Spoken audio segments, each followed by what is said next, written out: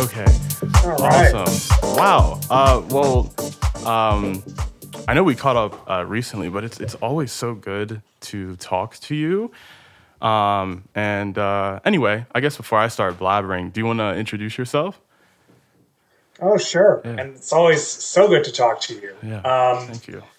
Yeah, so my name is Aubrey Foard. Among other things, I'm the principal tuba player in the Baltimore Symphony Orchestra, BSO for short.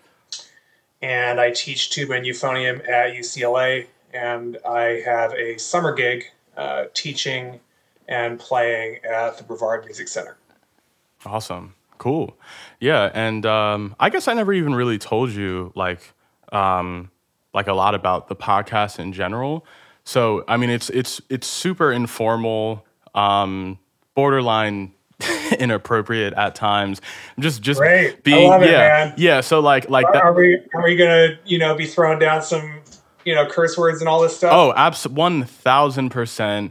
Fuck yeah. All right. Yeah, Great. absolutely. Yeah. So like I would not start this if I couldn't be 1,000% myself and my guests too. So, and I just say that just because like having people on, I guess from our community, classical wise, like the tone for most stuff like this is like very like NPR kinda, and this is yeah, total opposite.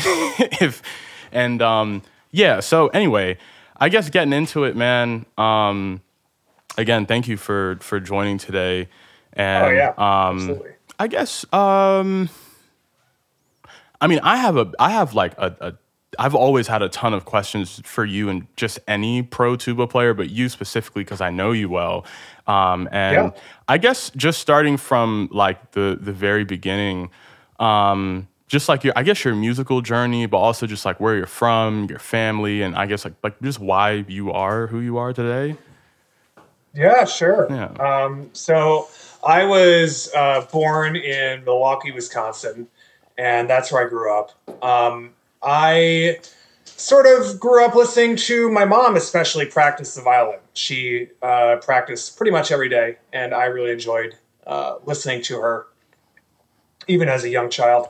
My dad was actually a professional musician as well. He played the bassoon in the Milwaukee Symphony. But he had sort of figured out after about 10 years on the job that he didn't really need to practice much. And he also figured out that he could just order blank reeds from another colleague in Minnesota who would send them down to him, and he could just whittle them how he wanted them and then just bring them to work. And so I think I may have heard him practice about once in my childhood. I very vaguely recall hearing him play in the orchestra. I know at some point he was playing maybe the Hummel Bassoon Concerto on a state of Wisconsin tour. But that was pretty much all that I remember. And then at one point after he left the orchestra, he took out his clarinet and just putzed around on it literally one time. My mom also played violin in the Milwaukee Symphony, sort of as a first call kind of sub. She played almost everything that the orchestra did, so she was there almost every week.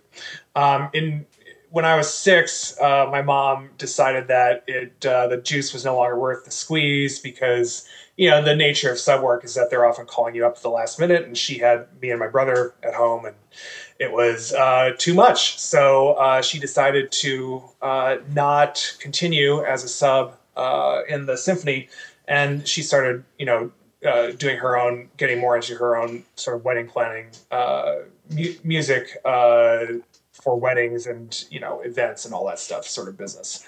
My dad continued until 1993, and he essentially decided that it wasn't the career that he wanted to pursue anymore for a number of reasons, many of which I can relate to. He was on like a negotiating committee in the orchestra, and things were not going well, and he just couldn't stand it anymore. Yeah. And apparently he came home one day so wound up, and he'd been talking about quitting for a while. And my mom said, you know, if this is it, if you want to leave, you know, it's okay. I support that. And so the next day he did. He went to work, and he basically gave them his letter. And you know, by the end of that season, he had left the orchestra.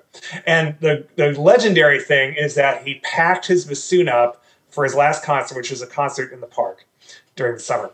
He packed his bassoon up, and he says he patted it twice on the case, and that was the last he ever played of it. Wow.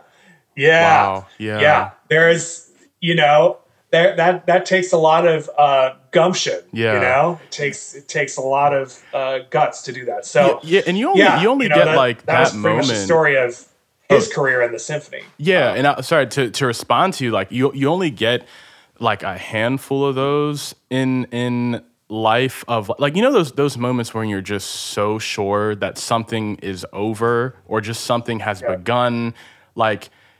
But like when you know, you really, really know, and that's I just you saying that, I thought of like the couple of times so far in my life where I've just been like, man, like it's been great, but this just has to come to an end. So that's insane, man. Wow. Yeah, I mean that's why you are where you are right now. You know, you're in LA. Yeah, and you know, you're doing all sorts of amazing things that I don't think, you know, would have been as easy to do in Baltimore, right? You had that sort of epiphany, and we all have moments in life like that. But they're especially prescient in the musical world because, you know, we work so hard for something, and then when we make a decision to pivot, you know, it could have disastrous consequences. And you could say that about everybody that makes a decision like that. But in the music world, you know, our lives are tenuous. Yeah. You know, so our livelihoods are tenuous. Yeah. So, you know, just sort of figuring out, okay, well, I'm going to do this, and oh my God, I hope it works. Otherwise, I'm completely screwed. You know. So anyway, so it was actually right before my dad left the orchestra that I decided, you know, I joined the band. And this was in fourth grade. They had everybody file into the auditorium and tell you about band, and they they gave you these really shitty Xeroxed photos of instruments. So it was just this grainy photo of a French horn, grainy photo of a tuba. And I actually chose the bassoon first. You know, my dad played the bassoon. It's like, all right, you know, I want to be just like my dad, just like a lot of kids at that age. And it turned out the school didn't have any. So my fallback was the tuba. And I chose the tuba as my second choice because I thought it looked cool. And I was a pretty heavy kid. I was you know, fairly overweight. I was big. You know, those of you who haven't met me know that may not know that I'm 6'5". So I was both heavy set and rather tall for a kid of that age. And so, you know, I ended up with the tuba, and it seemed like a good fit. I didn't take it seriously. I practiced a bunch, but, you know, I didn't have any, you know, real ambition other than winning a practice competition in which, you know, in fourth grade, that meant that you got movie tickets to movies that you can only go to during like weekdays at like 2 p.m. This was back in 1993. So, you know, the tickets only had validity for like, you know, 25% of the show times. You definitely couldn't use them for any of the new releases. So it was just kind of, you know, total scam. So I ended up, you know, besides practicing, just sort of not taking it very seriously. And then when I was in ninth grade, I decided that I really loved it because, you know, I'd watched my parents do it. And of course, I saw all of that through rose-colored glasses. And I had a new band director at high school who, you know, was sort of fresh out of graduate school. And he was always sort of rosily talking about his time as a musician. So I just kind of went for it. And I told my dad. And there's that Wisconsin in me, right? The dad, right? Yeah.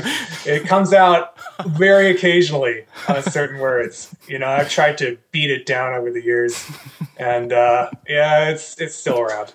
Oh man. So yeah.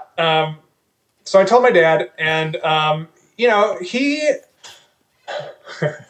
I used to say he kind of hit the wall, and he heard me say that once on another podcast, and he's like, "I didn't really hit the wall." To me, I think as a ninth grade kid, I was like, "Oh my god, my dad's pissed that I'm like doing this." But I think it was more like, you don't really know what you're doing. You don't practice. You don't know the music. All this stuff. I was just some ninth grade kid, and not very good at playing the tuba, but I really wanted to do it, so. I just I started practicing really hard, and he was like, you really, at this point, I don't think you should be a music major. But I started practicing, an hour, a little bit more a day, and got serious about it and started listening to classical music on the local classical music radio station. And, I did that for a little while.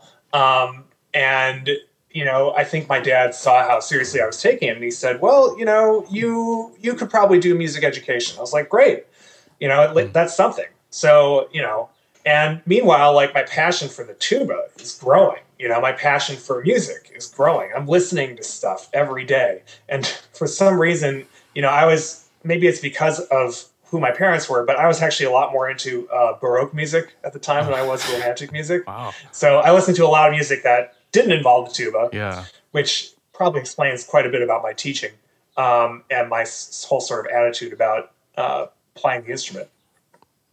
So, I did a bunch of that. I did a whole lot of practicing. I was practicing like almost 2 hours a day at that point. And my dad said, "Well, maybe you could be music performance." And he hooked me up with weekly tuba lessons with the tuba player in the Milwaukee Symphony, who at that time was Alan Baird. And so, as a sophomore, in high school, I started studying with Al, and he really took me under his wing, really showed me the ropes. He had a whole bunch of just really gung ho students back then, and he was really gung ho with all of us. And so he had just this sort of really groundbreaking group of high school and college tuba players who were just really going for it. And so, I was one of them, and so that's basically how I got through my childhood in Milwaukee. Yeah, it's really, to me it's totally normal, but I think the more I describe it, the more I sort of realize that it's a kind of weird and unusual story. Yeah, no, that's cool, man. I've always wondered what like life would be like with parents that were musically inclined in any way. I mean, like obviously to have parents that made it to the big leagues is one thing, but even just like parents that like, oh, I mess with the keyboard every now and then. I at least like know what I'm looking at when I just like see your music homework or something. Yeah, I'm the first musician in my family. I'd say like first musician who deliberately went after music, but everyone in my family is very, very musical, and I think two of I have perfect pitch, and two of my sisters of my three have it, and my and it's just like, man, like what's happening? Why do we all like music? Because like as a kid, I would wonder why my parents would, or my mom especially, would say my name in like the same pitches all the time. And I don't think she was like doing that on purpose, but I became like very aware of it. And I started paying attention like as I got older, and I guess like I stopped going to church around like 13 or so, but like I would, before then I was always sitting next to my mom. I had to like sit right next to her because like I was that kid that you just had to keep an eye on, and she yeah, and like hearing her sing too, and I think like people were looking around too because just like, yo, who the fuck is this person? But like then like hearing her sing, like her being spot on with every single pitch, and just going and like now that I think about that, I'm like, okay, so that at least it's not the origin story like doesn't come from like nothing or nowhere. It's like, so I feel like had my family, and of course, you know, me being first gen and music not really being like the most lucrative way to feed yourself in 1980s Nigeria. Sure. You know, I'm super privileged to have, you know, I guess to come here and, you know, one, find somewhere that teaches this stuff, and then two, like find people that wants to pay to listen to this stuff like that. Both of those things is a very, that's a big privilege. So, I mean, that's kind of my origin into music, I guess, besides obviously like yourself, eventually just falling in love with the tuba at some point, and you know, just like having the audacity to be like, I can do this and go after it. So that's cool, man. I mean, I guess so I guess when you went, because I mean, just looking at your past and in terms of like your bio, I forget where, but like you've won competitions in college, and you've done, obviously you're doing really well for yourself now. So I mean, was there like a moment where was the quality of your practice sessions just always very high, or was there a moment where no. Come on. Who can say that? Who can fucking say that? Nobody can say that. Get out of here. Like when did you really make that turn as a musician? Well, before I answer that, I want to ask you a question. Yeah, sure. Which is, when you were growing up, you said you went to church, and there was probably a lot of music there, right? Yeah. Did your parents also play any music around the house, like just on the radio or whatever? Oh yeah. All the time. What kind of music did they play? So Nigerian music, like old school Nigerian music. A lot of like, so they came here late 80s, so just like a lot of the American artists that were just like big at the time and moving forward. So like a lot of like soul and funk and like like Mariah Carey and like Mary J, and so like a lot of R&B, soul and funk. Michael Jackson, who probably for me is like the first like musical thing I can remember being like I want to be that or do that in music, like that for sure. Like I was I like broke my VCR rewinding the Thriller tape like over and over again. And it awesome. And it was just like to like, because I kept, you know, because the like the longer version of the Thriller video is like 14 minutes and 36 seconds. So like that means the dance routine is also much, much longer. So I would just like rewind it, and kind of like similar to shitty practice sessions as like a middle schooler. Like if I messed up at like the 9-minute mark, I'd go all the way back to the beginning because I had to. Yeah, you did. You know, so go ahead. That explains actually quite a lot, the perfect pitch. And there's a theory about this, which is basically that the more you're listening to, you know, just sort of music that's really, for lack of a better word, you know, sort of pure, right? And I would put like funk and soul into that category, jazz, right? Classical, church music for sure. The more you're listening to basically 12-tone music and you're not exposed to too much noise, you know, too much extraneous noise, the more you're likely to have a really good sense of pitch, if not perfect pitch. And I experienced that a little bit myself. I mean, I don't really have perfect pitch. I sort of do. I think I have what you would probably describe as good pitch memory. I can if I hear something, I'm going to remember it for days.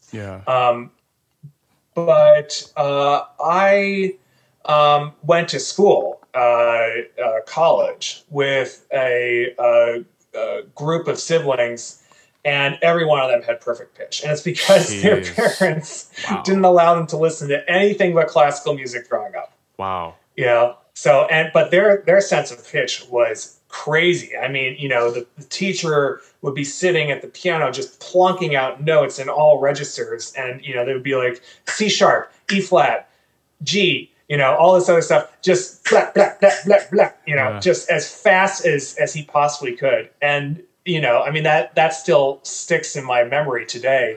You know, just that these this family just, was freaky good at that stuff. So that's sort of the theory. Yeah. That's sort of the working theory on that. But no, my practice sessions were, I think everybody sort of ends up going through a period of quantity over quality, right?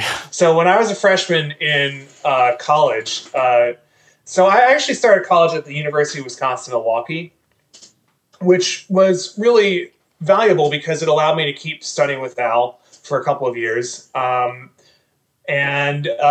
those first couple of years, I remember asking him, how much should I be practicing? And he said, well, 3 or 4 hours a day. Okay. So that's what I did. And, as just an 18-year-old kid, there wasn't a whole lot of, let's say, practicing smarter going on in my head. Yeah. It's just like, all right, I'm working on this piece and it needs to be a lot better, by this point. So I'm just going to shed it over and over and over again. And of course, as many of us know at this point, if you do that all the time, you're going to end up, maybe making progress for about a fifth of the time that you're practicing. The rest of the time, you're probably going to be banging your head against the wall and maybe even instilling bad habits. So no, my practice sessions were garbage. And so when in spite of all that, I was, reasonably successful. And, I transferred to the Cleveland Institute of Music and, I had to get out of Milwaukee. This UWM, was a fine institution. Of course, I had an amazing teacher, but the student body at the time was 90% music education and 10% performance. I just had to get the fuck out of there not because I didn't like any of those people, but because nobody did what I did. Yeah. They were few and far between. The orchestra had 2 violas, the school orchestra. I was just like, I need to get out of here. I need to be around people that, are doing what I want to do, and they're working at it every single day. And so I ended up going to the Cleveland Institute of Music and, of course, studying with the late, great Ron Bishop, who I miss every day. Wonderful man.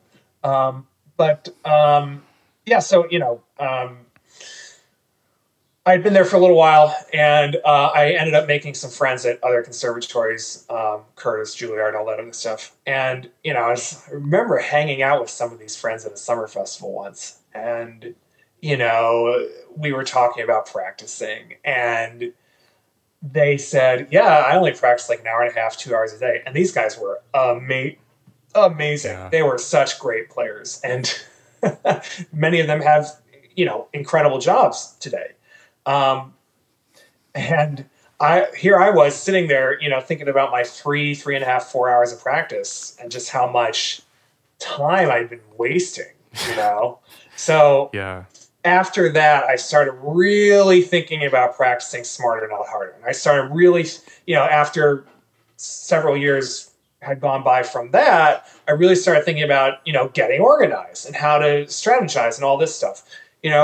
So much of my time as a kid had been spent, as this really passionate, really ambitious tuba player, but also, in a lot of ways I was sort of, I was a B student, so I wasn't unintelligent or anything, but I was sort of, I was a clumsy kid, like a lot of tuba players. And I, wasn't all that proactive about being organized, right? I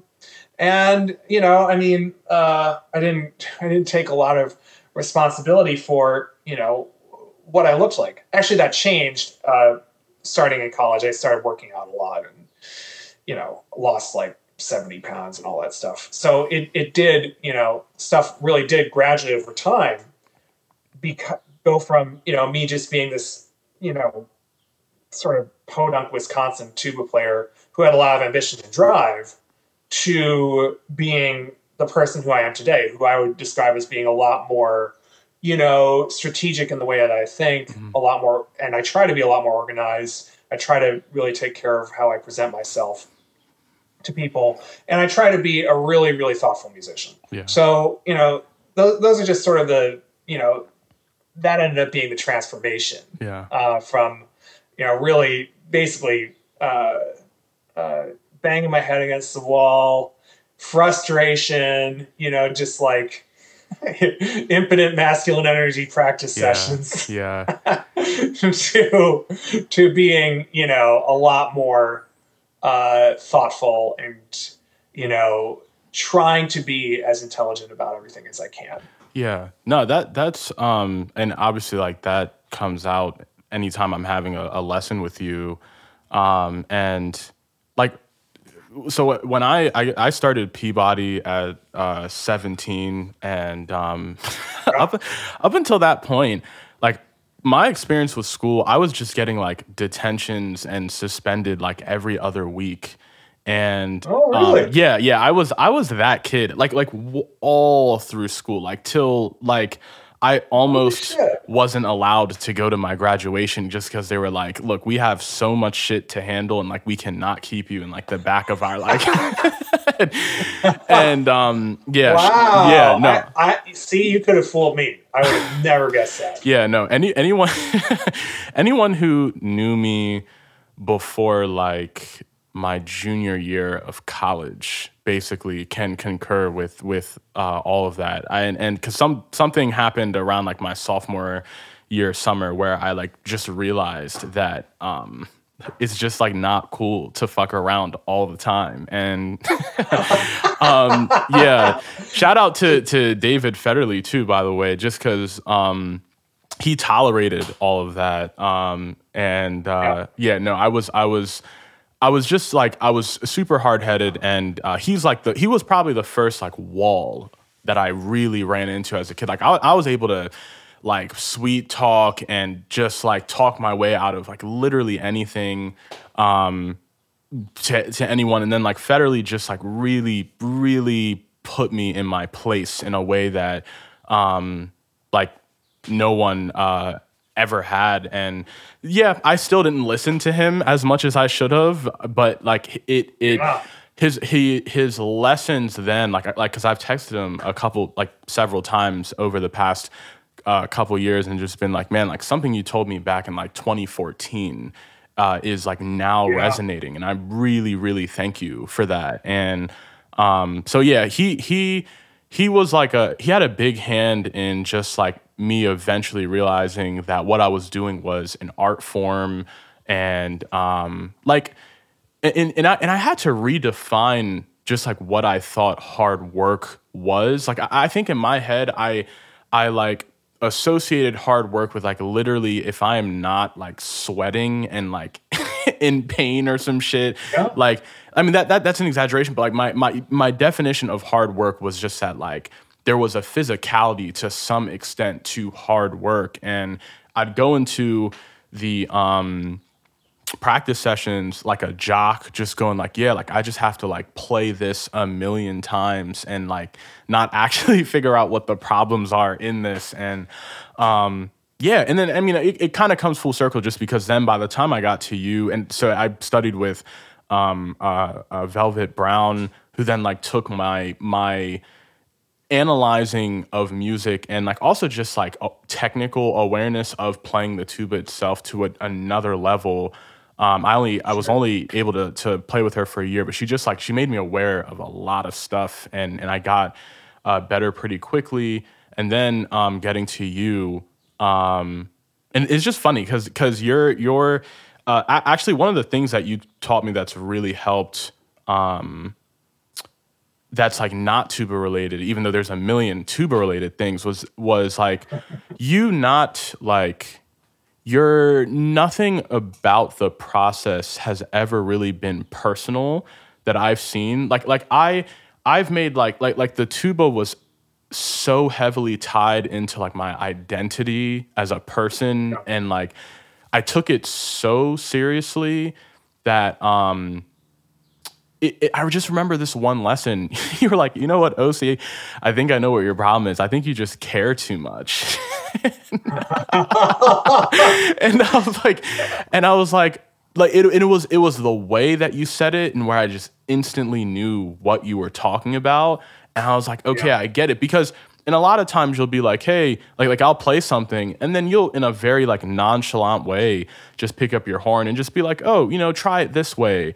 And it just took me a while to realize that like that attitude of just looking at this thing as like a thing you are doing and not like adding all this external pressure and like what it means and your whole life and career. Like just when you pick up the tuba, you're just thinking about what you need to do in that moment. So I thank you for that, just because just like seeing that. And then of course that one day when you're just like, yo, just chill, basically. Like that's basically how you said it. And I was like, okay, like I get it. I kind of get it now. So like now, I guess the past year or two, that's where like the quality of my practice sessions and it being less personal for me, just looking at it a bit more scientifically and like just analytically than just like this thing where it's like, okay, I'm picking up like my life's work and like now it's time to be the best tuba player in the world. Like that's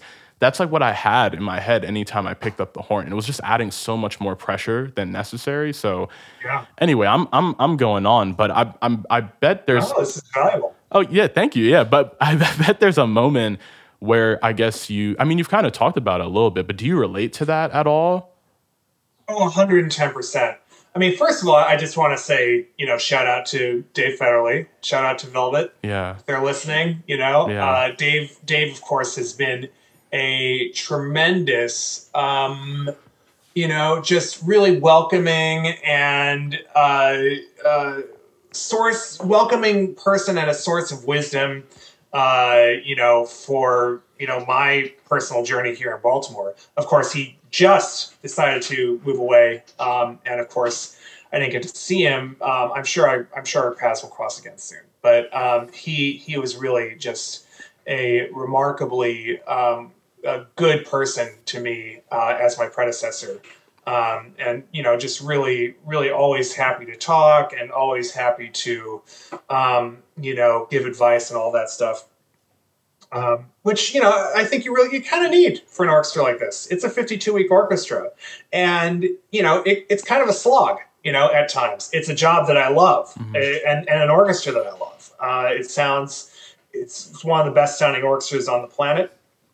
And, the work that we do is fantastic. But at the same time, it's a slog. Like you gotta wake up every day, for all the working weeks of the year and, get in your seat and, not dick around on your phone while you're in rehearsal, that stays in your pocket and, be focused and really be prepared. That's a huge part of playing in the BSO is preparation, more so than any other orchestra I've played with. So, it requires a lot of sort of mental focus and energy and again, strategizing. And Dave was really helpful with that is where I'm going with that. Yeah. So, regarding what you said, about, being a young student and basically, fucking around all the time. Well, I'll just say to you that as somebody who's been teaching, at UCLA for 8 years and, at the university level for another 3 years beyond that, we get students like that all the time, dude. We get students like that all the time. And, most teachers who I know end up, with students like that, basically, teaching how to play the instrument and telling them what to do and how to work through stuff and how to get better. And, a lot of the times it's just sort of a waiting game to see, when things click.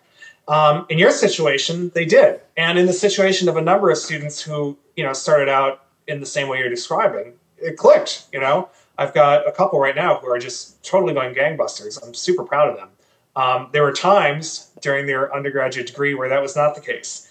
And I try to more or less be hands off and just sort of let them live that. And, because I think so much of what we do has to be self-initiated. And you've discovered that, right? Yeah. You've discovered how incredibly important that is. And look at what you've managed to accomplish in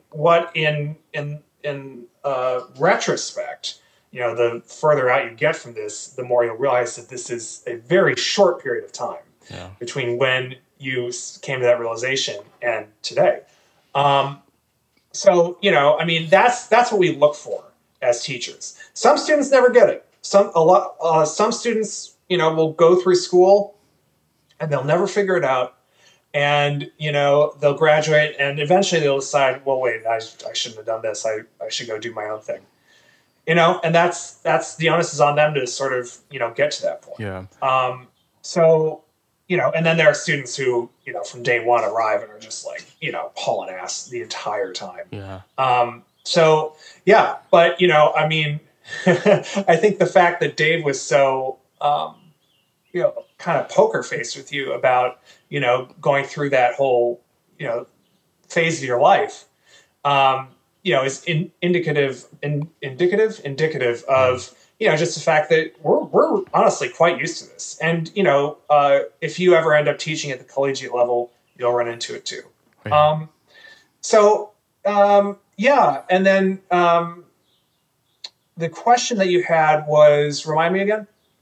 Oh, I guess just your own journey in the sense like oh yeah. Yeah, and on top of that, on top of like whenever that happened precisely where you just started to approach like tuba just a lot more professionally, was there also a moment where there was like a distinct, because I had this, but like a distinct realization where like the human that you are, Aubrey, and like this thing that you're doing, like have to be two different entities.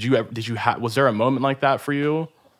Yes, 100%. So, I think I realized that, I never really fucked around that much, to be perfectly honest. In a way, I kind of, changed my path a couple of times as a tuba player. When I was a junior, and I had won a whole bunch of competitions before this, but when I was a junior in college, I had won a number of cash competitions. And I was seriously considering kind of going the solo route with the, idea of eventually winning like Mark Neukirchen or Concert Artists Guild would have been great, young concert artists. One of those big competitions that involve, violin and cello, and then I'd be the tuba player that, sort of blew everybody away. I won a lot of money, doing those competitions. I actually didn't do any of the tuba competitions. I didn't do any of the Falcones or any of the ITEA competitions or any of that. I did all like concerto competitions, open call. I was in Missouri, I was in Minnesota. I was all over the place winning these competitions. Or if not winning, at least placing and getting prize money as a result. So yeah, I did that a lot. And it sort of dawned on me that there, the odds of playing tuba in an orchestra are just a little bit better than the odds of succeeding as a tuba soloist. So I eventually had to put my focus into that. So that was sort of my version of, not fucking around anymore. It's just like, all right, I better really learn how to play, the tuba as an orchestral instrument so that I can, feed myself, give myself a decent chance of actually being able to do that. As far as separating one's self from the instrument, all credit goes to Mark Lawrence, who, as you may know, was the principal trombonist in the San Francisco Symphony. And he was the low brass teacher at Music Academy of the West. And I studied with him there for 3 summers. And then right after that, he was head of brass at Colburn. And I was there for 3 years with him there. And Mark is by far one of the most sophisticated people when it comes to the mental game of playing the instrument. And so, among many of the really valuable kernels that he told me was a saying that said, basically, you are not the instrument. Don't spend 100% of your waking hour thinking about the tuba, right? Yeah. If you put the tuba down, or if you couldn't play the tuba, you would still be yourself. You would still be Aubrey Foard. What do you do with yourself then? You know, if you were to be broken away from the tuba, you know, what would become of you? Would you completely fall apart, or would you have to figure it out? Well, you'd have to figure it out.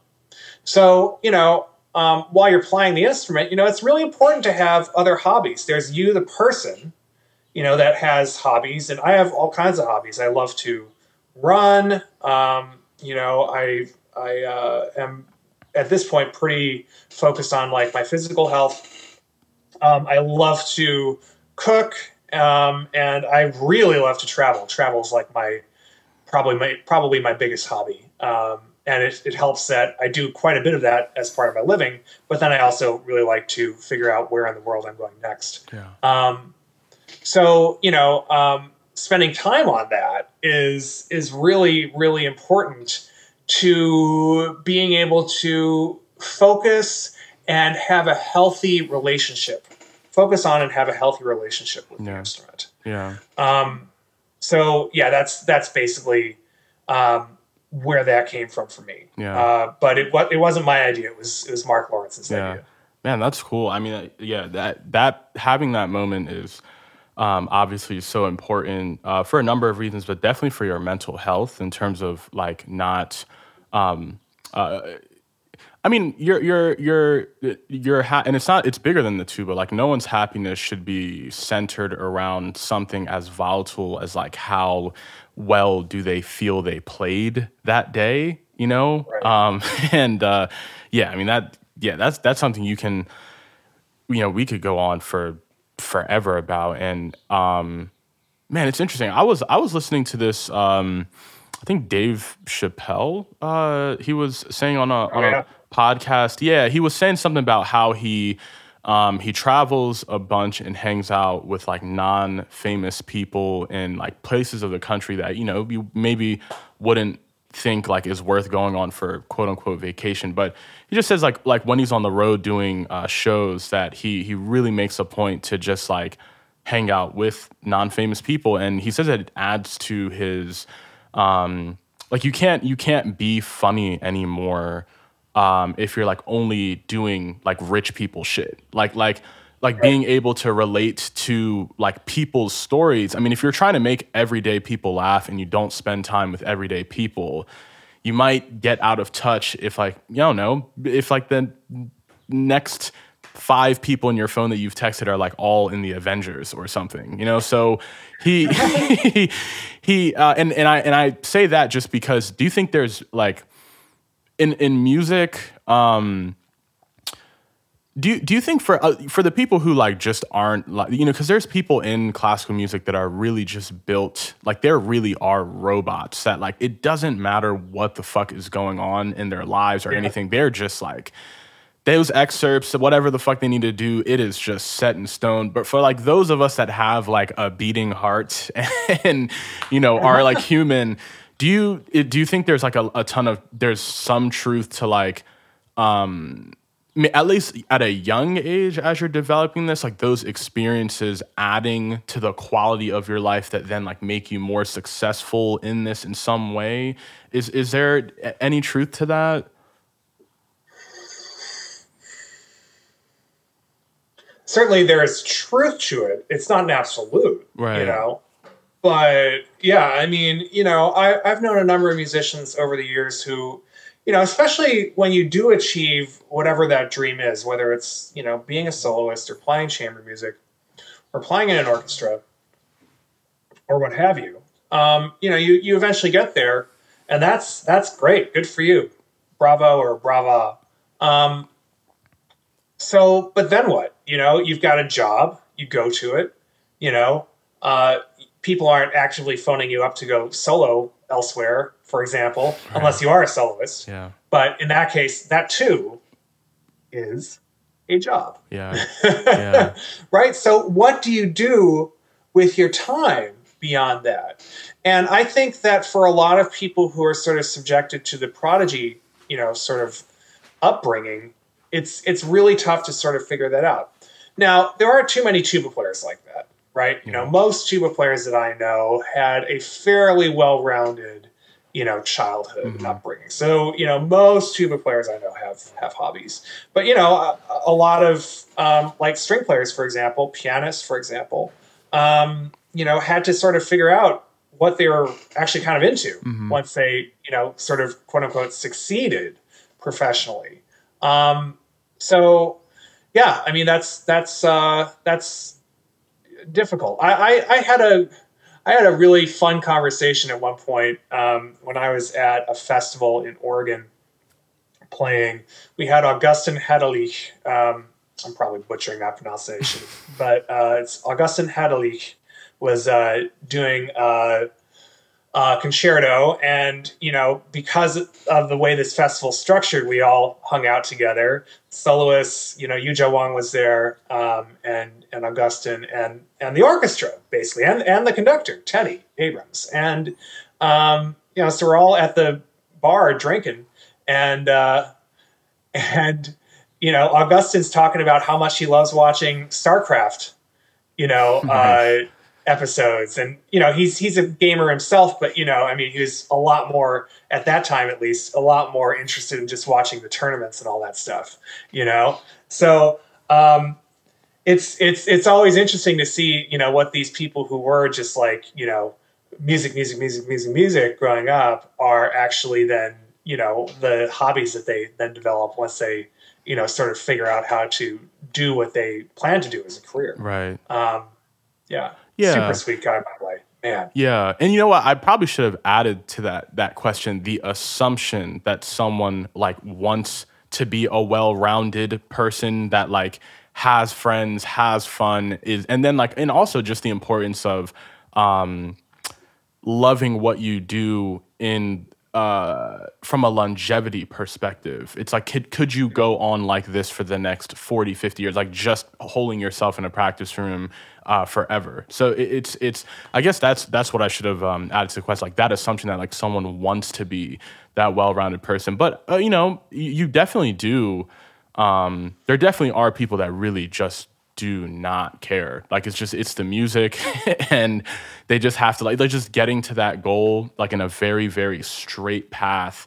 And it works out. Sometimes it doesn't, but no, that's it's just interesting to me, like the many ways that there are to get to this level that we're all trying to get to, like some like and I say that just because like there's prodigies that have started at 16, but then like whether for mental reasons or whatever have like retired at 24 because maybe there was just a part in their life where they just did not like, they were like, oh shit, I'm a person and like I haven't done any like person kind of stuff.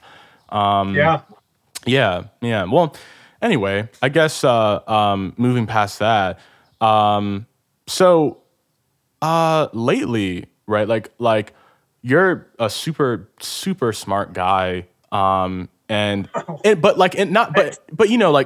not even, like, cause fuck book smart. Like book smart is one thing, but like smart in that like, something happens, you can sit back and like go through different perspectives, like that kind of intelligence. And that being said, I feel like you have, I guess, both the intellectualness and like emotional intelligence to, if you wanted to be like some high paid banker or high paid lawyer or this or that, you could do it. So that being said, like having experiences where obviously this kind of job, wanting to play the tuba professionally, you get to the, we get to the level where we want to in our 30s when we see our friends who graduated as engineers at 22, like immediately doing what they're doing.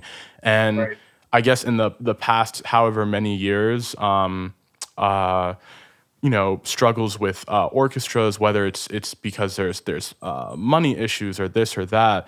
I guess what's kept someone like you from just not going like, fuck it, I know I could make a shit ton of money doing something else somewhere else and like just still like tolerating shit like this? I mean, what? Yeah. Can you speak on that at all? Absolutely. I mean, in a way, I'm sort of uniquely positioned because I grew up with my dad, who was not unvocal about complaining about different aspects of the job, right? So in a way, I was already just a little bit salty growing into it, and you hear these stories, right? So my career trajectory as an orchestral musician is kind of, I don't know if it's unusual, but it's certainly, it certainly happened on a ladder. I started in the Albany Symphony, as you may know, and then I ended up winning a job in the West Virginia Symphony. And this was all while I was living in totally different states. I was playing Albany while I was living in Houston. I was playing in West Virginia while I was living in LA. And then I played in Santa Barbara. And, and then eventually I won my first sort of quote unquote full-time job playing in Charlotte. And, you hear things as you go. And it's true, the vibe in a regional orchestra is so much more just sort of friendly and easygoing because, everybody's friends. You see each other once or twice a month. And at the end of the month, you go home. And if anything shitty happened at work, you kind of forget about it and you go do your other stuff.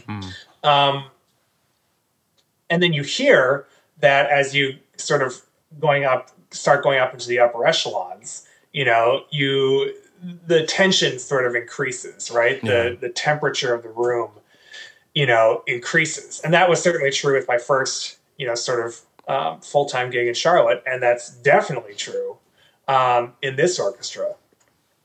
And that's partially just because, you're there all the time. And it's sort of the institution of the Baltimore Symphony Orchestra, or the San Francisco Symphony, or Pittsburgh, or whatever. They take on lives of their own, right? Yeah. So it's always a part of you. So separating yourself from that becomes even more important. I would say that, growing up in the circumstance that I did, I think I realized at some point that I have to really love what I do. And, that's what keeps me going. And I think there's also like an element of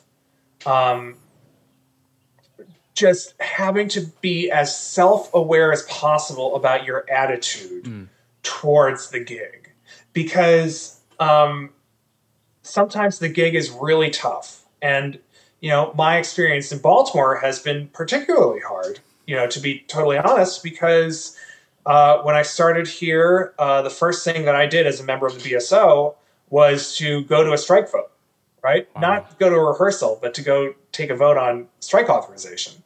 And then, as pretty much everybody knows at this point, we were locked out before the end of my first season. And then as we were coming back from that, the pandemic started. And so I've been here for 3 seasons, and then not one of them has run its full course. So, I could very easily be saying, this sucks. I don't want to do this anymore. And a lot of people, frankly, have throughout the pandemic. Those who are in, especially worse situations than I am right now. Those who are studying it in college are saying, I can't do this anymore. This is too much. The odds suck. I'm not making any money. I need to go do something else. More power to them. Realizing that is so critical to your happiness. For me, I couldn't imagine myself doing anything else. It's because I love the music so much. It's because I love performing for audiences so much, communicating the music to the audience, and enriching the culture of the community in which I live is super important. And then the other side of that coin is that I really just adore teaching students like yourself, to be perfectly honest. Thank you. students who are actively engaged in, becoming better as musicians, as, in your case, as a tuba player, but also in becoming better people through the power of music. I mean, that is so, valuable to me because it makes me become a better person and it makes me become a better player. To wield the responsibility of being a teacher of somebody who, a number of people who are working so hard to succeed as musicians is, if you're not taking it seriously, it can be a crippling, sort of weight. So you have to take it seriously. You have to, put your whole self into it to try to make it so that student has the best chance to succeed that they can. Now, my definition of success doesn't necessarily mean that you're playing in the BSO. You're going to be my, successor. Although for anybody that wants to do that, I'll do everything I can to make that happen. But my definition of success is basically, doing what you want to do in the music industry. Yeah. Yeah. So, as long as you have a passion that drives you to do what you want to do, then I'm invested in ensuring that you succeed as a musician.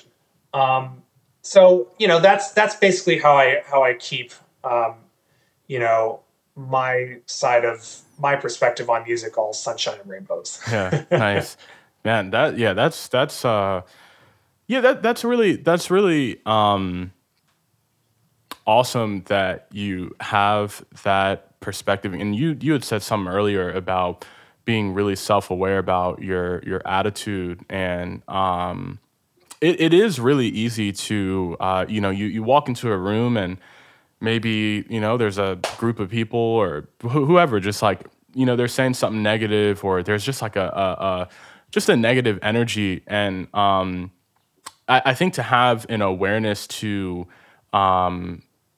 provide a different perspective, whether that's just for yourself or you as a teacher for students, when you like see that someone might have that negative energy, it's just really valuable. Because I mean, we all have moments where it's like you feel like shit, and it's so easy to pile on to that, even though it's not in your best interest to like keep feeling like shit. It's still so easy for some reason to do that. And so yeah, I mean, hats off to you, just because I think some of the things you've experienced as a musician, whether it's like the people that you work for might not see your value or this or that. There's so many things that you could take personally and like have the right to like be like very, very angry about that, to I guess to have a mindset where you're just like, okay, what's next? Like, what needs to be done? It's super rare, man. So, I mean, hats off to you.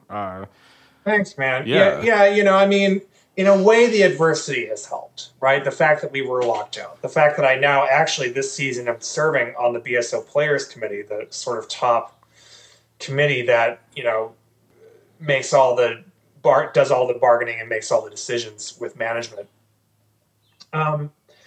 That has helped me to, I got to be honest, it's helped me to actually maintain a positive outlook, because I think you kind of need that adversity, to, at least I do. I think I need to thrive on that adversity to, affect a positive outcome. So that's actually been really valuable. The fact that we managed to go through that lockout and come out of it and actually create a future for the BSO as a result that was quite a bit better than where it was before the lockout. Yeah. Was, totally amazing. And to have, taken part in that is great. Yeah. So I would just say one thing, which is that, the self-awareness part that you mentioned is just so important. And there were moments, in the past, 9 years of playing in full-time orchestras where it's very easy to get sucked into the darkness, right? Your outlook on everything is dark. And, if you're listening to this and you're wondering what that looks like. It's basically when you go to a rehearsal and everything sucks. Wow. The conductor sucks, the orchestra sucks, you hate this music, you sound bad, blah, blah, blah, blah, blah. And then every time you go to, it's okay if that happens one time, right? It's like, if it's a one-off incident, fine. But if every time you go to rehearsal, you're saying that, you should fucking do something about that. Yeah. You should not allow yourself to continue saying that. And so, that takes some serious inward reflection to say, I gotta stop thinking like this, or I'm just gonna be a sad sack of shit after a given period of time. Yeah. And this is a downward spiral. You might think, oh yeah, if I don't do something about that in 2 years, I'm going to be worthless. It's a lot faster than that. If you allow yourself to think like that for even more than a month or two in this business, man, you're going to have a real hard time clawing yourself out. So self-awareness is so important. Yeah. I can't even begin to overemphasize that. Yeah. Yeah, man. That's really valuable. And, I guess something that you can, I guess if there's any silver lining in going through what you've been through, like professionally and otherwise, is that it's another thing that you have perspective on to pass on to the next generation of players. Like if you will not be the last, musician to experience a situation where our employer does not see eye to eye in terms of our value. You will not be the last person. So that's just another thing that you get to give some perspective on in terms of just keeping your sanity throughout the process, how you can step up and like be a leader in that process, whether it's for the players or just for yourself or the whole orchestra as a whole, whatever. So, and yeah, that's cool because it's interesting because I would say your generation of tuba players, obviously it's just so different than guys who came before you, and I would say the biggest is just being a little bit more active in just speaking up on stuff, and I guess something that we had a conversation sometime during the pandemic because we were talking and it was really like pleasant to hear you say that you felt that you had a responsibility as a teacher at the very least to be aware that your students who might be of this gender or of this color or just in general that like different people have different experiences, just like that basic understanding.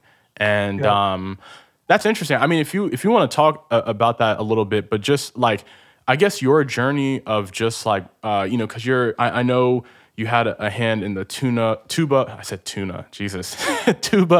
euphonium, like the social justice. I know I'm like butchering the name. There's like a Facebook page for it, and I guess it might be a whole organization now. But I guess just start from like when you just realized that within music there was like this inequality to some degree on some level. So I'll let you take the floor on that.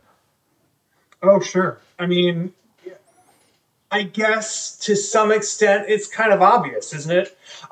To be honest, this isn't something that I've talked about a lot recently, but I mean, I don't know if I think I could probably count on one hand the number of black musicians I went to school with. Yeah. To be totally honest. And I always thought that was kind of fucked up, like, and that's not to say that I knew who to blame. And maybe I still don't. But I at least now know some ideas about how to make it better. Yeah. But I always thought that was really kind of screwed up. And then, every orchestra that I've played in has certainly not had more than 2 black musicians. Yeah. And of course, the number of Hispanic musicians, or Latinx, depending on your preference, is, also been fairly low. Not quite as low, but yeah, I always kind of thought that was fucked up. Yeah. So, I think that sort of informs my view on that, and sort of some of the work that I've done to help that along. Certainly, right now, there's a lot of that work going on at the BSO, and unfortunately, not a lot of it is public facing, but it will be in the not so distant future. And I think that I am hopeful that you're going to see a lot of really positive stuff resulting from that. Certainly, our program for next year looks a lot more representative than it did in years past. So that's definitely a good step forward. There's still a lot of work to do. There's so much work to do, and we may never be done, and that's just the reality of it. Yeah, it's in a way it's the same thing that women went through when they first tried to get work playing in orchestras, and it's what they're still going through. To be honest, there's still a lot of sexism, although it's not as, I would submit that it's not as pervasive as it once was. There's still a lot of sexism in symphony orchestras. So I think that all that stuff is basically fucked up. I mean, the fact that the Vienna Philharmonic didn't even have a woman musician until the 1980s, Right. and then it was just one, their harpist, right, Yeah. for so many years, until that finally sort of became a little bit more representative. Is it's weird. It's weird that it happened, that it took that long. It's weird that it's only now, after being the fire that was kindled by the horrible murder of George Floyd started, that we finally, all these orchestras waking up and being like, oh wait, we're like mostly are all white and maybe a little bit Asian. It was like, so yeah, to me it's kind of common sense, Yeah. I mean, the fact that people look at our stage and we only have one black musician on there is just like, well, but why? Yeah. Yeah. Isn't there something that can be done to make that better? And for us, it's not necessarily we can't just fire people and then replace them with other people. We have to really interrogate our audition process, right? We have to try to figure out a way so that bias plays no role, or as little a role as possible.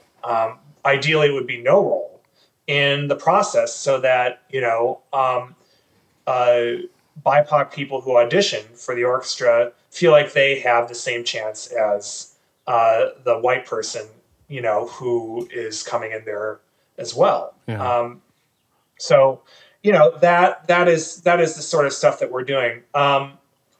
Certainly with the Tuba and Euphonium Social Justice Initiative, which, by the way, I have to clarify, I wasn't ever formally advising. I was actually just sort of, I was talking with Brendan Ige for a little while, who's the group's president, and just sort of at one point I talked to him on the phone for a while, and I said, all this injustice and inequity that you feel right now,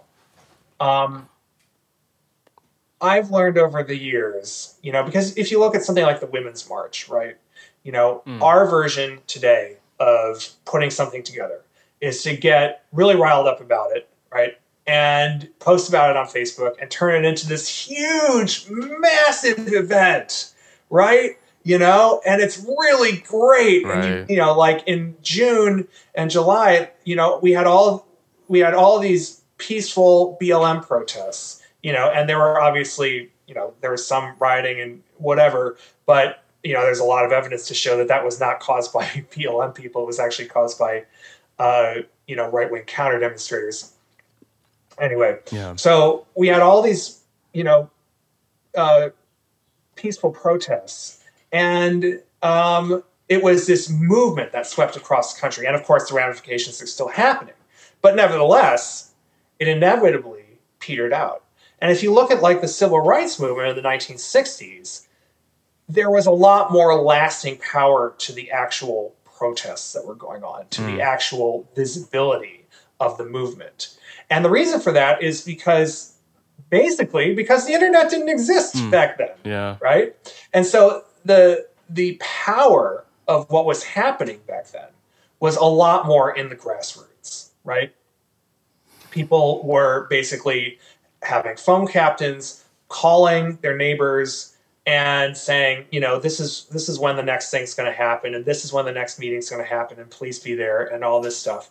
And that had lasting power over 3 or 4 years that eventually resulted in the Civil Rights Bill. Now, of course, you know, that was a flawed bill, and of course, it didn't do nearly enough to fix the centuries of inequity in this country. But, you know, it was, again, a step in the right direction. Yeah. You know, that's what I was advising to Brendan to do. And, you know, basically get organized, make sure this has lasting power. And that's pretty much exactly what he did. I'm super, I don't know if I should say proud of him, because that might sound patronizing, but, you know, for lack of a better word, I guess I'll just say that. Yeah. It really, you know, he's really, you know, created something that is going to last a really long time, and I think is going to do a lot of good towards furthering diversity, equity, and inclusion. I mean, not to use an overused term, but to further DEI within the tuba and euphonium community. So, that's you know, and I also relied on my background serving on boards in like my previous orchestra, serving on committees, you know, to sort of say, you know, you want to really organize almost in the way a union organizes, right? You want to really make sure that you have a board that, you know, is holding you accountable, and that, you know, you are planning a vision for the future and all this other stuff. So that was sort of how that began. But again, I wasn't advising the group myself. I was just talking to him and saying, well, I think this is what you can do. And you know, he took me seriously. And for better or worse, you know, that's what it turned into. So, you know, I mean, I honestly have always felt that it's really fucked up, you know, how this has sort of gone on. And so, yeah, that's where we find ourselves today. I was certainly galvanized by, you know, the murder of George Floyd. You know, it really made me wake up. I mean, I'd always felt that there was racial inequity in this country, but then I started, you know, hearing about all that stuff a lot more, and I started reading about redlining and all that other stuff. And so, yeah, now I'm certainly a much more educated person, though I could certainly do a heck of a lot more. So, that sort of is where I'm at right now. Yeah, no, that's a really great just kind of explanation of everything and just like your perspective on it. And yeah, man, it's weird because and that's why I started off by saying your generation is just very different. Obviously, someone like Carol probably did not look like any tuba player like before her in terms of you know, winning this big job and being like a major, I guess, figure in the tuba scene. I think just brass scene in general. And it's interesting just because like I've always wondered, just obviously, you know, I'm a black person myself, and I've always wondered because like I'll hear and not even like just to point her out, like Carol and just like other musicians, whether they're women or people, and I guess Carol, just because being a tuba player, I'll probably hear more about her from other tuba players. But just like comments that like whether like negative or neutral, it's like why why you hear this person, they sound fucking amazing. Why are we like discussing their gender right now? Like for any reason, like for literally for any reason. And unfortunately, like so much of it was negative. And anyway, I mean, and that goes for like you know, my previous teacher, Velvet Brown, a black woman. So I mean, that's a double fucking whammy of like, I guess, shit you can just say about a person, and like, you know, hinting at like things being easier for people that look this way or that are this gender or this color because like they don't have to. It was just, I just remember just being a young brass player, and I guess I had spent more time around, besides Dan Trahey. He's I think you and him are the same age, but I guess like most of my brass experience had been more of like an older crowd, where like up until like 20, like when I was 20 or 21, the brass world in general just felt super, super conservative. And then I just met like younger players like yourself that like weren't, you know, obviously you're older than me, but you're nowhere near like that era of you know, guys, and it was just, I don't know, it's just a breath. Your generation has been a breath of fresh air in the sense that like, you know, I mean, who's perfect? You guys might not be perfect, but it's such a huge difference from like the generation above, just in terms of like awareness of all this shit. So, yeah. And anyway, I guess to just go in like a whole other direction, I think this next thing I'm kind of wondering is more so for me, but go for it.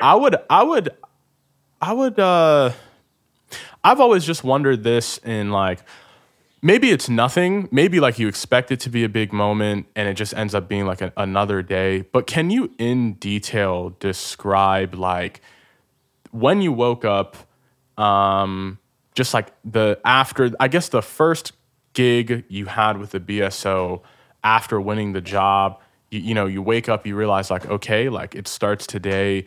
And just what you felt, just like what all that was. 'Cause I wonder about like what that will be like for me one day, if, you know, hopefully I get there. Just what was that like? Well, dude, I'll just tell you, I was a fucking mess. I mean, because it's not because I was playing with the BSO. I mean, in a way, it's kind of good that I didn't realize just how high quality the BSO was. I mean, I had grown up listening to recordings of the orchestra, and, you know, David Zinman and Timur Khanov and all this stuff. And they were always very good, very good. And I appreciated that. But I didn't realize just how high, you know, how high this orchestra punched until I started playing with them. And even then, it took me a couple weeks to be like, wow, this orchestra is amazing. So my first week with the orchestra,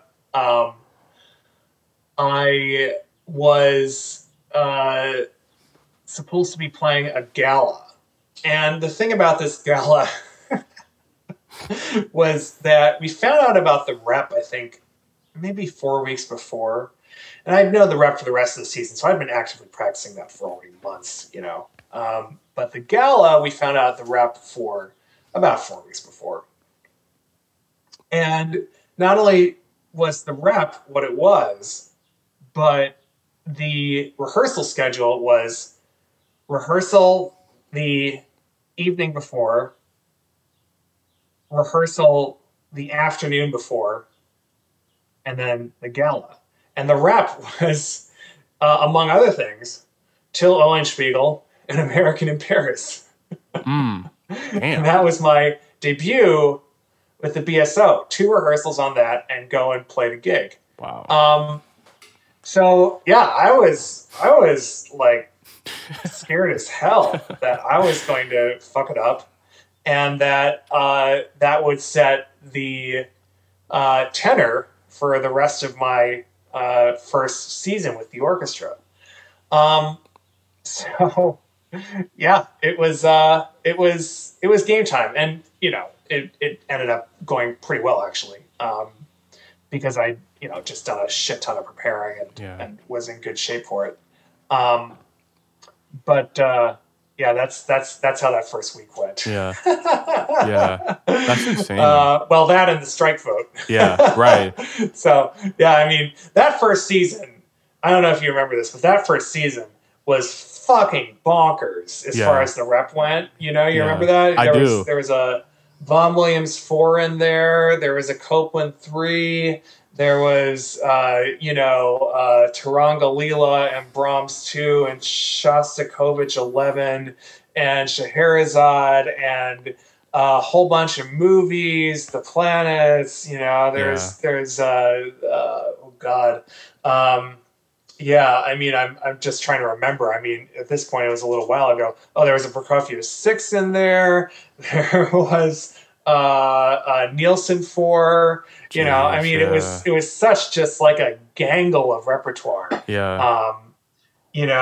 So in a way, you just can't end up being, terrified or nervous or anything like that because, I mean, after a while, it's just beaten into you. I mean, we do, as we do usually 3 or 4 concerts a week. And, you're just living on stage. Yeah. So eventually it's just like, all right, this is just work. And, I could fuck up hard today, but these people are still stuck with me for the next, however many months until they decide whether I'm going to get tenure. So that, in a way, that takes a lot of the pressure off. Yeah. And, you have to work through the mental side of that, which you talked about a little while ago. You have to really convince yourself to do your best to serve the music, but not care about the outcome. Yeah. And that's super, you sort of have to do a little bit of a mental loop-de-loop to make those two sides of your brain come together. But when you do it, that's when you're doing your best performances, and that's when you're showing up to work and just, playing the music and living in the moment. Right. Yeah, man, that's well, it's comforting and both frightening to know that do I belong here feeling kind of never goes away. So that's good. Well, That's I gotta tell you, COVID has totally fucked all that up, right? Because we're going to work, and every week that we're there, we're recording. And instead of having 4 rehearsals, we're having 3, and everything's distanced, and we have, all sorts of different circumstances that we're dealing with every time we're on stage. And so just trying to recall all the things that made for a successful performance in the past, for me personally, but for us as a collective, it's next level challenging. And to be honest with you, I mean, I've been back at work for 5 of the last 6 weeks, and I'm still figuring it out. Now, I think it would be a lot easier if I was in the chair playing 3 concerts a week with our normal setup. Everybody near me. Randy on my right instead of 14 feet away on my left. Yeah. But you still have to try to do your best to figure it out. Yeah. So it's a totally different environment, and I gotta be honest. I mean, it's just a struggle. Like every day going in there, just like being like, okay, what am I missing now? What do I have to figure out how to bring back this week? Yeah. And there are good weeks where you leave work, you're like, yeah, I'm feeling like I'm getting more in shape and I'm ready to be back at work and all that sort of stuff. And there are other weeks where you finish that week and you're like, I'm so not ready to be back at work. I still have to do this and this and this and that. Yeah. So, it's this incredible, sort of upward, uphill battle to try to figure out, okay, this is what I need this week to try to make myself a little bit better. Yeah. And part of the problem is that, after next week, there's no more tuba, for the rest of the season because of the distancing stuff, right? Yeah. So there's a 3 weeks with Marin, but they're all outdoors and with limited stage size. So, they're doing stuff that doesn't involve the tuba. And then after that, I'm going to Brevard, and that'll be a whole different, sort of experience, sort of relearning how to play the tuba there. And it's not that I haven't been practicing this whole time. I've been practicing my ass off. Yeah. But, it's not, I've not been in a concert hall for most of it, which is a complete contrast to most of my professional life leading up to now. And I haven't been playing with other people, so I'm not really getting an idea of how I sound other than to my own ears. Yeah. So, crawling out of that sort of weird place is yet another challenge. But, I gotta be honest, it is kind of, it's frustrating, but it's also kind of fascinating to be doing this, because there's just so much extra stuff that needs to happen versus when you just go back to the job after 5 weeks of being away and you're just starting another season. So that's pretty much what I'm dealing with. Yeah. Right now. And that's crazy. And like, no disrespect to, like, when I say everyday jobs or regular jobs, I don't mean like they're insignificant, but like, I guess to go, if you've been doing paperwork or something, in that nature, that's, it's not a high pressure job per se. Maybe it's just, tedious or long hours. And now it's like, okay, I gotta switch back from like doing this in my kitchen or living room or whatever to now like going back and going to do that in the office. Like that's one thing. But I think like going back to something that is very, very high intensity, very high pressure, after not, like, I mean, because you can, like you said, I mean, you can be in there practicing the music and the excerpts and stuff, but like no ensemble experience for damn near a year, nothing even close to like what playing in a hall or playing in a tux is like, so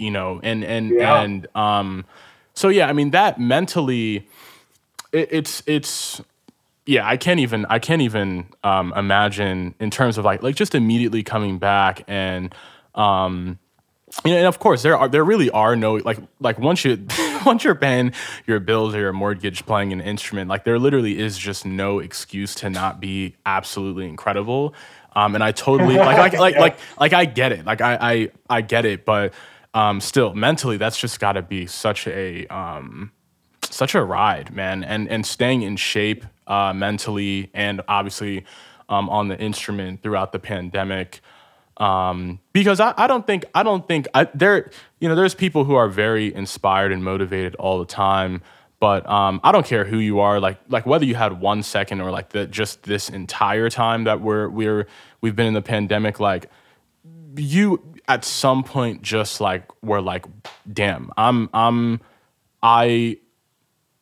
pretty bummed out right now. I think we all had like different, durations of that, but that had to happen. Like if you're alive and anyway, so yes, I can imagine that for anyone who has any kind of job, coming back is going to be crazy. But and I think you're probably the closest thing to what it must have been like coming back.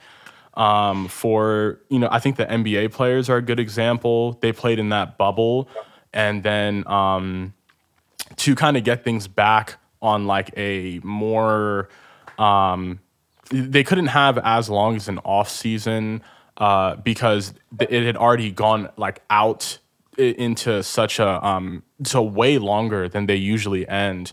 I remember them coming back just being like, this is for a different reason, but them just being like, you expect us to come back at this super high level. We're drained both physically and mentally.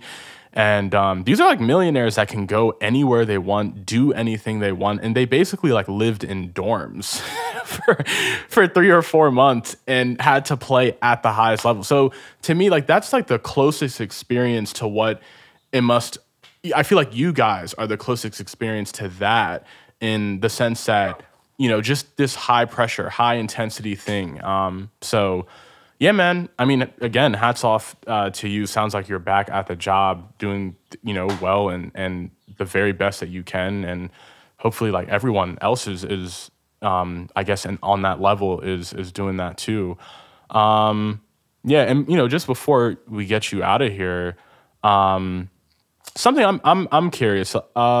Is there a tuba part that like you always underestimate, or that like is always underestimated by all tuba players? Oh yeah. I mean, I don't know about all tuba players. Yeah. I have to think about that for a second.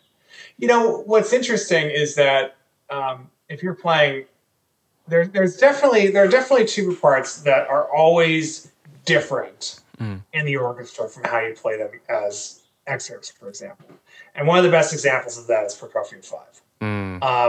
It's a totally different ball game, you know, because the amount of blending that you have to do with everybody who you're playing with at any given time on stage. And, you know, as most people who play the tuba know, the tuba part is a chameleon in that piece. So, you know, you're going from playing with the low horns to playing with the strings to playing with just the basses to playing with the woodwinds to playing with the trombones.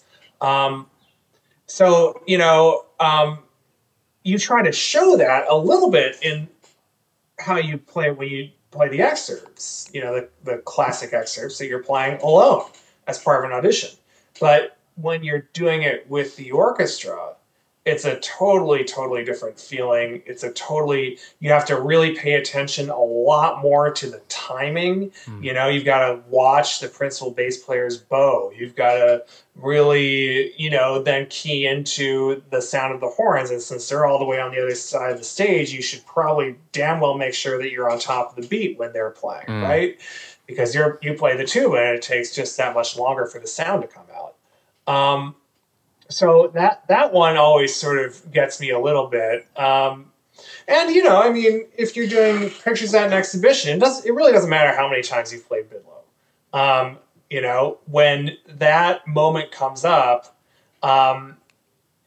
it's largely going to depend on, you know, how big of an orchestra you're dealing with, what the conductor's tempo is, and, you know, what's the sound of the hall sound like to you, you know?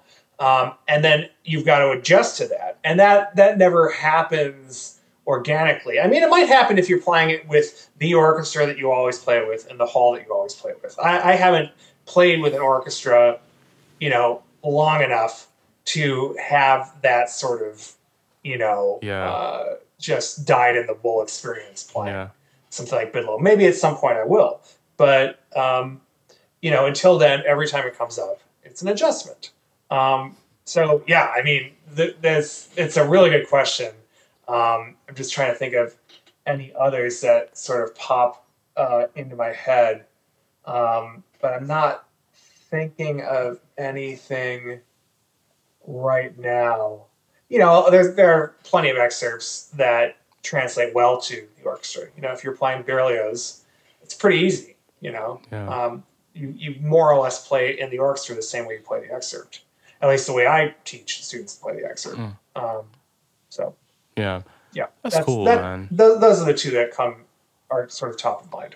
Yeah, and then my last thing, I guess or it's kind of like a two-part thing, but one, can you remember a moment or maybe this player, like every time they play, it's always there, but like is there a moment where you're listening to another tuba player and just absolutely blown away, whether that's just by like technical ability, musicality, but like is there like a moment that just stands out where you're just like, damn, like am I ever gonna catch that? I mean, I don't know if that moment exists for me anymore. But when I was younger, you know, I distinctly remember listening to somebody like Jeff Anderson, for example. You know, his sound is so just easy and full and warm and all that stuff. And, you know, I remember listening to him play in San Francisco, and it was just like, it was always that, you know, it was so special. One of my old teachers, Dave Kirk, same deal. Just that sound of the instrument, the sound that he would produce on the tuba, the ease of the sound production was so, just sort of remarkable. And before that, of course, Ron Bishop had his own sort of version of his sound that really was just totally unique. It was maybe one of the darkest sounds, but it was also more of a compact sound that really blended with the sound of the orchestra better than anybody I think I had heard before or since. So, that sort of, to be honest, that sort of inspired me to, sort of figure out how to become a definer of my own sound. And, I listen for things in my sound that help to give me, to people who are listening to me, a sort of distinct sense of what I sound like. Yeah. So, that's basically where it is. Many of you who know me know that I'm not that much of a sort of tuba jock. Yeah. I love the instrument, but I'm not really too blown away by technique or anything like that. I mean, I've come to accept that there are a lot of things that other people can do that I will never be able to do. Yeah. And that's totally okay. Sometimes I try to do those things and, I get better at them, but I'll never be able to do them at the level of the person who I'm listening to. And that's totally fine because, I am where I am and I'm pretty happy with where I am. So, that's fine. And I can do all that stuff. I can do some of the tuba jock stuff and I can, be really virtuosic and, you can just Google my name and you'll find stuff like that. But I'll never be, up there, playing Carnival of Venice and just like throwing in improv notes or, playing Carnival of Venice down 5 octaves or something. Yeah. That's just not something that I'm able to do. And I probably never will be able to do that. Yeah. And then I guess that like the second part of that question was there a moment in your own playing? Obviously the goal is to play at 100% every single night. Have you had a night, and this just goes like it doesn't even have to be BSO days necessarily, just ever, all time, where you're just like, damn, I sounded really, really good tonight? Yeah, I mean, there are certainly recordings that, I've made since I got to the BSO, not formal, albums or anything, but, recordings that have gone on the radio, that, I listen, I'm just like, wow, that sounds amazing. When we did Copeland 3 in my first season, that was terrific. It really sounded super clean, just great low brass playing all the way around, and great brass playing. Yeah. But great low brass playing all the way around. We did a Heldenleben that same year, and that was a really superlative performance. And this past year, actually, a couple of the things that have gone up on sessions, the BSO sessions online recordings that we've put on the website, on the bsomusic.org website. There's actually, you can listen to it for free. There's a recording of an educational concert that the brass did. And I felt pretty good about the way I sounded on that. That sounds pretty darn nice. It's a nice representation of my playing. Yeah. So yeah, I mean, there are definitely instances of that. Of course, there are plenty of instances where I listen back to something, I'm just like, yeah, that wasn't that great. And then I listen back to it, I'm like, oh yeah, that really wasn't that great. Yeah. There's certainly concerto performances like that. Yeah. So yeah. And there are other concerto performances that, you walk away from and you're just like, wow, that was a lot of fun. I nailed it. Recitals that are like that, where you're just playing your ass off and, you walk away from it and it's great. Yeah. I think there's one other thing that's worth adding to anybody that's listening, which is that something that not a lot of people know about me, and I only say this because I mentioned it just a few seconds ago, is that I try to do as many recitals as possible. And I'm actually just about to get back into doing that. when the pandemic started, I did two, one in April and one in June. And before that, I had done one in January at Florida State University, and then repeated at the Army Tuba and Euphonium workshop in DC. So, I try to do as much of that as possible because it's so unbelievably important to my musical development, my physical development as a player, but also to, there's so much rep out there. There is so much rep out there. And I've discovered rep that I think is actually really strong. So, just promoting that to the tuba and euphonium community and to the public in general it's such a big deal, man. Yeah. I mean, if you have a good musical sense and you're finding rep that really sounds good and that people really enjoy listening to, man, I would have to say it's really your responsibility to play it as a soloist as much as you bloody well can. Yeah. So, just to name a couple of pieces, I discovered a work by a guy named James Denham called Sizzle. I ended up playing that quite a bit. There's a piece that did not get played too often, although Mike Roylance recorded it. But it hasn't seen much of the light of day since then. It's called Teutonic Tales by Smith. And there's another piece. There's an arrangement of the Tchaikovsky piano. I want to say Fantasies. I can't quite remember if that's what it is, but it's a Ralph Sauer arrangement of this. And it's beautiful, man. It's fucking beautiful. And it sounds great on the tuba and people love it. And so, when I first started, thinking about doing more recitals, it was like, okay, well, there's the good rep, which is, mostly what I've played up until now, the rep that everybody knows, right? And then there's like the crappy rep, the rep that doesn't really make use of the tuba, or the rep that isn't really good musically, or whatever. It's not very interesting. And I was like, and that's it. There's the crappy rep and there's the good rep. Yeah. And I discovered a lot more of the good rep since I started doing this. And it's really been a joy. Yeah. So I strongly encourage everybody to do the recitals. And frankly, with my high school students, I had them start giving recitals like as early as their sophomore year, Yeah. Like full on recitals, man, Part of the method of my madness behind that, and you know this as well as anybody, because I made you give your own recital after you had graduated Peabody. The method behind my madness is that playing a recital is far more difficult than any excerpt that you'll ever play. So if you play a recital and then play an audition, the audition's a cakewalk. It's easy.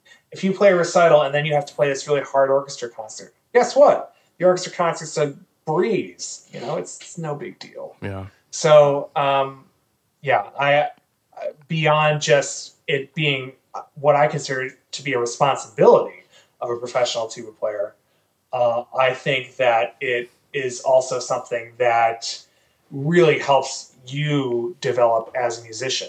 And by the way, we don't stop developing as musicians when we get into X or Y orchestra. It's a lifelong thing. Yeah. Janos Starker, the famous cellist who taught at Indiana University for all these years, recorded the Bach cello suites many times throughout his life. And every time he recorded them, he said he had a different perspective on how to play them. So, it's something that you want to continue to do until you stop playing the instrument or until you keel over. Yeah. Damn. Dude, that's I'm obviously things have to, open up like 100% everywhere, and especially here in LA. But something I want to do is find somewhere that, like a space, maybe a church or something, if they let me use their space. And I would actually just want to play like 20 to 30 minutes of rep once a month, just somewhere. Just like, just fucking do that. And then like twice a year have like 1 hour shows. So like maybe the first 3 months, if it's like 20 minutes or something, then I just combine all that rep for like a bigger show, and I'm playing everything in there, or it could just be different every single time. But and I say that because yeah, you did when you were like, you got to play a recital, In my head, I remember like the whole time I was just like, fuck, I thought I was done with this after my senior recital. And as we like kept getting closer and closer and closer to the recital, I was like, oh my God, like I realized how much I needed it because of like how nerve wracking it was as we got closer. And I was like, it shouldn't feel like this. Like, I love doing this. Why am I so, why do I feel like I'm being like selected at the fucking Hunger Games right now, And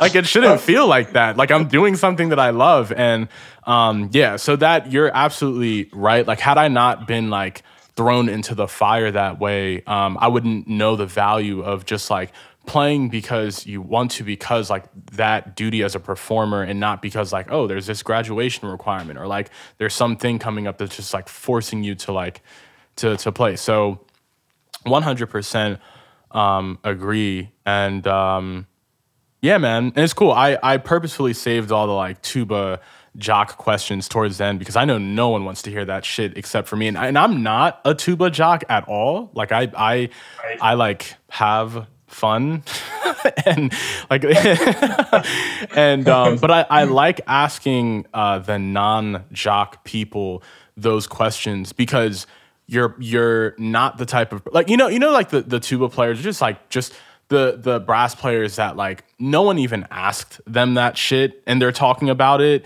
like those are the ones where it's like I wouldn't want to ask you about it because like I know like you have this like, there's this weird fanboy thing of like that like some brass players have. So like for me, asking you that stuff is actually fun just because I know you're not like that. So it's like, okay, whatever comes out of your mouth is actually going to be like I guess new or fresh or valuable. So anyway, cool, man. I guess we'll wrap it up here.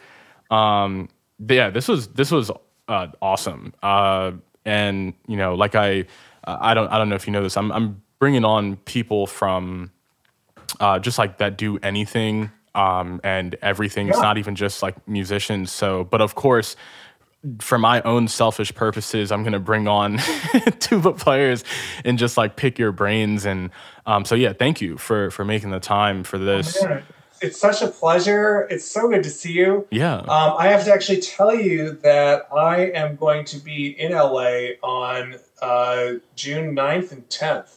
So Sweet. we should get together. Yeah, 100%, man. And I owe you not that you're making me owe you. I feel like I owe you lunch at the Father's spot. Right. Yeah. Father's office. Yeah, sir. Let's do it. Yep. So 100%. Yeah, cool, man. Well, yeah, to everyone listening, this is a song called Life, and we're out. Peace.